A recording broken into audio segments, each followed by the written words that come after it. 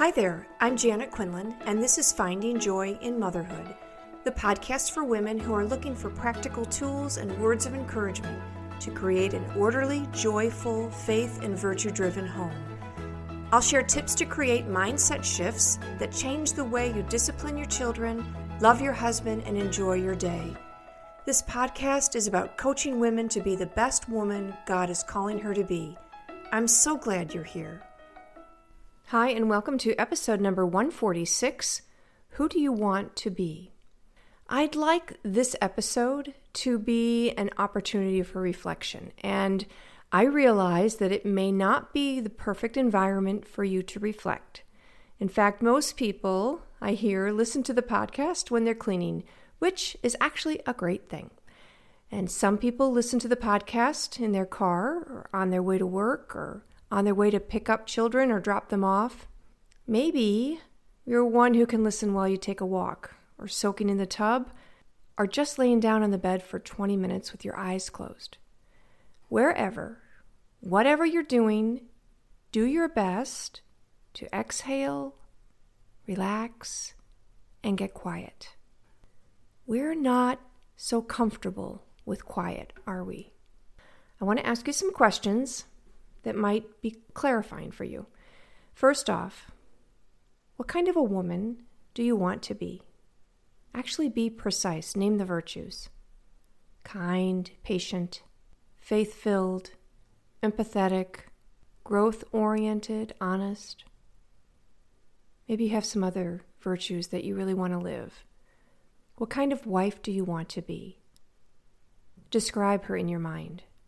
I want to love my husband as much as God loves him. What kind of mother do you want to be?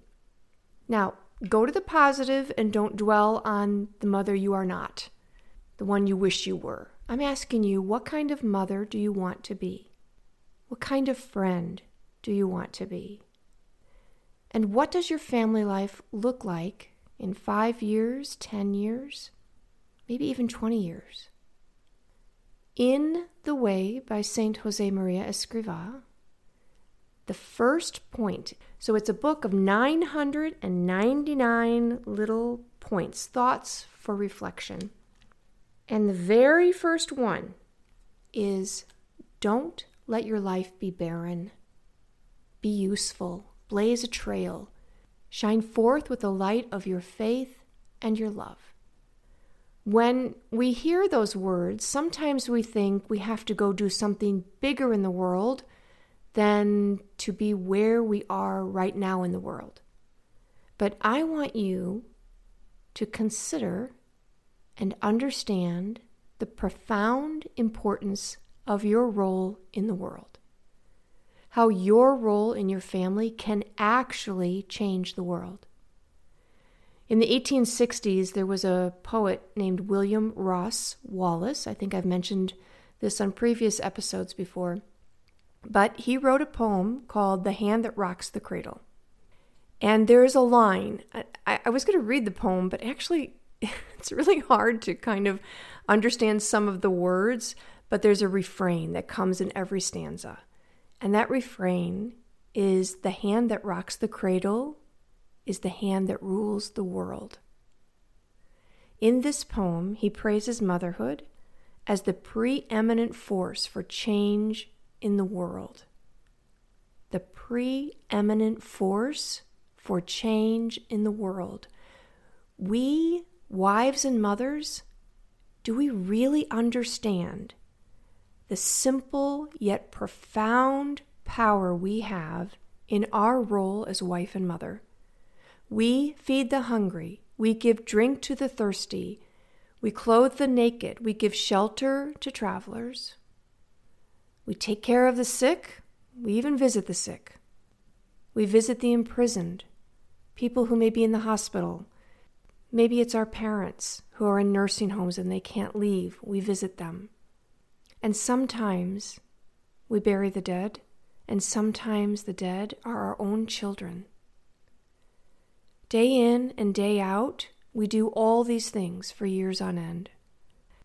And yet so many women are blind to how important their daily tasks of caring for and tending to and nurturing a family really are.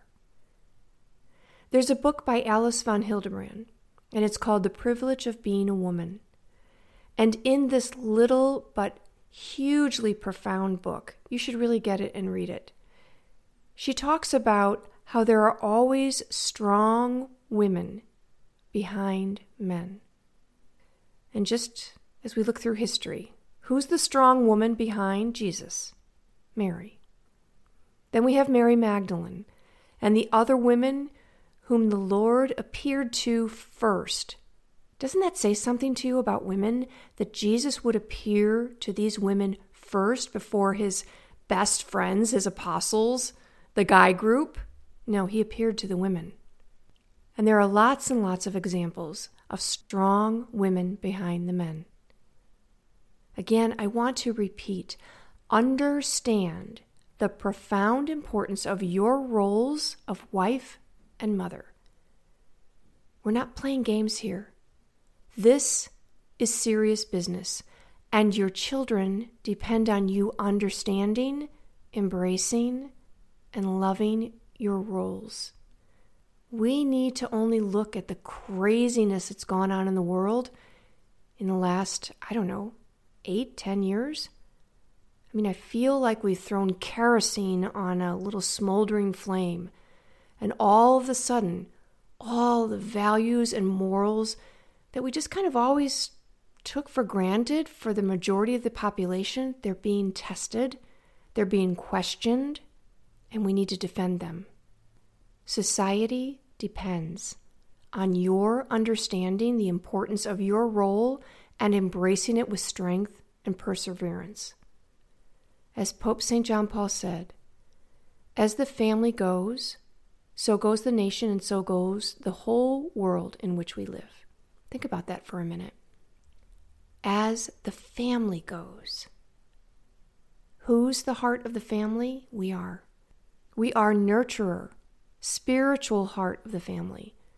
We are the rock. We are teacher in physical, emotional, intellectual, and spiritual things. We are the encourager and the cheerleader. We are all those things. But our weakness is that we think we can do it all ourselves. We are competent. We see our strengths, so we try and we fail. And when we fail, we label it overwhelmed, stressed, anxious. Actually, we just tried to do more than we really could do.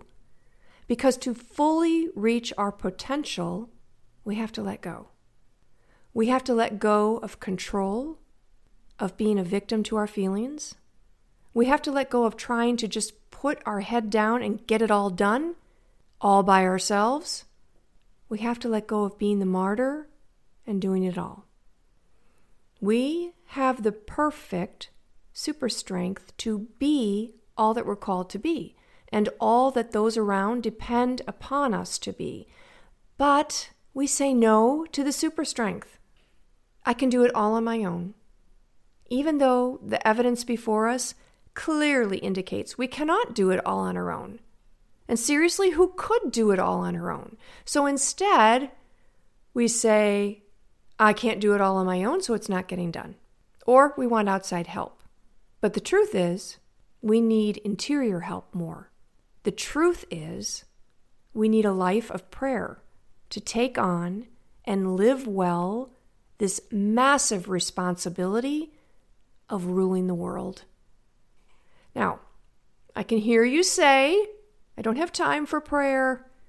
You do have time for prayer, and it must take priority. I see these women standing in line or their cars in line for hours. It seems like hours, but for a very long time, waiting for Starbucks. They have plenty of time for that, but they don't have time for prayer? Nonsense. Now, I wish I could say to you that I do all of my prayer every day without distraction or procrastination. But the truth is, I'm in the struggle with you. I am that woman who still thinks I can do it all myself, even though God has shown me over and over and over in many different ways that I cannot. I'm a little further ahead of you on the journey in that I've lived long enough to understand what a day looks like without my prayer, so that it actually does become my first priority most days. Because in order to do this big, massive job of being a wife and mother and blaze a trail and make my life mean something beautiful and illuminating, I have to humble myself before my God and ask Him to help me. And sometimes in my prayer, I just cry. I cry, this is too hard. I'm not happy. I'm worried about my sons. I'm worried about my daughters. I'm worried about my husband. I can't go on doing the same thing over and over again, God. Don't you realize that? Can't you fix all this? And there He is, listening to me, holding space for me. And then in a whisper, I hear Him say, "You can with my help. You can with my help. But in order to take His help, I have to give Him my will. I have to buckle up and let go for the ride, wherever He chooses to take me." He may ask you to take up the struggle of learning and implementing a cleaning schedule that keeps your house clean and is an oasis for your family, but is not in your natural personality. He may ask you to welcome, love, nurture, educate a child with special needs, or just children who have strong wills. He may ask you to love a husband through many, many years of addiction so that you can grow and he can heal. He will ask you to let go of the thought, "My will be done." The only thing we can give to God that He doesn't already have is our will. And He won't take it from us. He wants it to be freely given. And that's what time of prayer helps us to remember. It reminds us to give God our will. How does God want you to live your life? Who does God want you to be? Answer those questions. Don't just let those gloss by and say, "Oh, that was such a nice question," and then keep listening. Stop. Pause the episode and really answer the questions. Don't listen to the world tell you how you should live your life or who you should be. Let the Creator of the universe, who loves you more than humanly possible to understand, tell you how to live your life and who you can be. To be open and available to all He has to offer us, to live a joy-filled life and create that bright and cheerful home. That's what prayer will do for you. And I can't convince you with any sweeter words.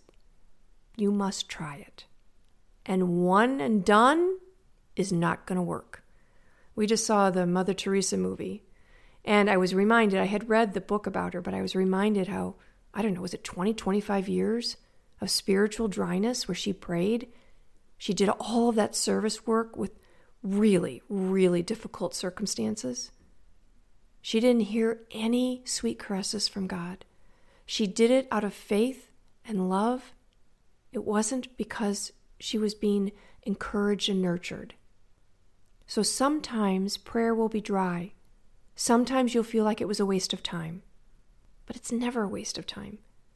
Sometimes I remember sitting with my kids and we did something that I thought was a waste of time. And guess what? I heard about what a wonderful time that was about 10 or 15 years later. They remembered it. I didn't. Prayer is about relationship. It's about connection with God. It's about getting to know Him and getting to know me. So the first thing you must do is make a plan. When are you going to pray? Write it down the night before. Start with 15 minutes and just sit with God. I like to take out the New Testament and play Bible roulette, where I open up the New Testament and my eyes fall on a passage and I'm like, oh dang, that's what I really needed to hear today. And I just reflect about it. Put myself in the situation. If I'm there at Cana and I hear Mary say to the servants, do whatever He tells you, and I apply that to my life, do I? Do I do whatever he tells me? Another thing you can do, if you go to janetquinlan.com/spiritual books, all one word, you'll get a list of 50 excellent spiritual reading books. And I've kind of arranged them by topic, but also by books that are easier for people when they're first beginning prayer. Now, strong suggestion, don't say that you sat for 15 minutes praying when actually you read a book for 15 minutes. Spend a minute, 2 minutes reading a passage and then asking God, what do you want me to know about this? How can I apply this to my life? But you have to plan when you're going to pray. Remember, if you fail to plan, you plan to fail. And don't get all wound up about your plan and Susie Q's plan. Your plan is going to be different than her plan. That's the way it works. Look at your day, decide when you're going to do it. The earlier in the day, the better, because then you'll have the graces throughout the day and the peace throughout the day to deal with the husband and the children and the house and the crumbs and all that comes in our day. In life coaching, you've heard me talk many times about how our thoughts direct our actions. So if you think, I can never do this, you won't. You won't allow yourself today to be curious about how you can. Or if you think that prayer, that's not going to help me be a better wife or mom. As soon as you think that, I can guarantee you it will not. But what if it could? What if by praying, you could be the woman who can keep her house clean? You could be the woman who shows up loving and affectionate with her husband. What if prayer actually keeps you calm enough so that you don't yell and scream at the kids, but you discipline them with virtue, teaching them virtue? What if prayer allows you to become that woman you want to be? And what if prayer also helps you open yourself up to allow your needs to be met? We're good at having this pity party that we're exhausted and stressed and anxious and we have to do everything. We're that dish rag just completely wrung out with nothing left to give. Yes, this job is tiring and exhausting. But seriously, what job isn't? I mean, name a job that's not tiring and exhausting. We have teachers trying to teach a myriad of children all day long. We have attorneys working all night long preparing for a trial, or doctors focusing on surgeries, or 12, 14, 16-hour shifts, or even the garbage guys driving the stinking garbage truck. Life is exhausting, but prayer soothes and eases the burden of exhaustion and allows us to see the joy in this job, this calling of motherhood. Prayer not only nurtures you, it gives you insight into how you can allow others, your children, your husband, and friends, to nurture you. Again, we're good at being martyrs, but we're terrible at falling into the loving arms of Jesus, or into the arms of our husband, and even into the arms of our children, and just letting them nurture us. Begin today. Then one day at a time. And if you miss a day, begin again the next day. I want to read a quote to you from Jacques Philippe's Thirsting for Prayer book. People with long-established prayer life possess a noticeable quality of attention, presence, listening, and availability, which people whose whole lives are given over to activity are often incapable of. Prayer gives rise to sensitivity, respect, and attention, precious gifts for those whom we encounter on our way. Go back 15 seconds and re-listen to that. You want to be that calm woman who's not short-tempered and screaming at her kids or stressed or overwhelmed? Pray. People with a long-established prayer life possess a noticeable quality of attention, presence, listening, and availability. And finally, I started this episode with point number 1 in the way. Don't let your life be sterile. And I'm going to end it with point number 999, where St. Josemaria says, and what is the secret of perseverance? Love. fall in love, and you will not leave Him. Allow yourself to fall in love with God, to fall in love with Him, to persevere in prayer so that you actually have a relationship with Him, and you will become the woman you were created to be. Take care. Do you have a life coach who helps you be the woman you want to be, the woman God has called you to be? Who helps you sort through your marriage or parenting difficulties and helps you create the mindset you need to embrace your vocation with joy and gratitude? If you're looking for a coach, I would be so honored to help you. Email me at janet@findingjoyinmotherhood.com.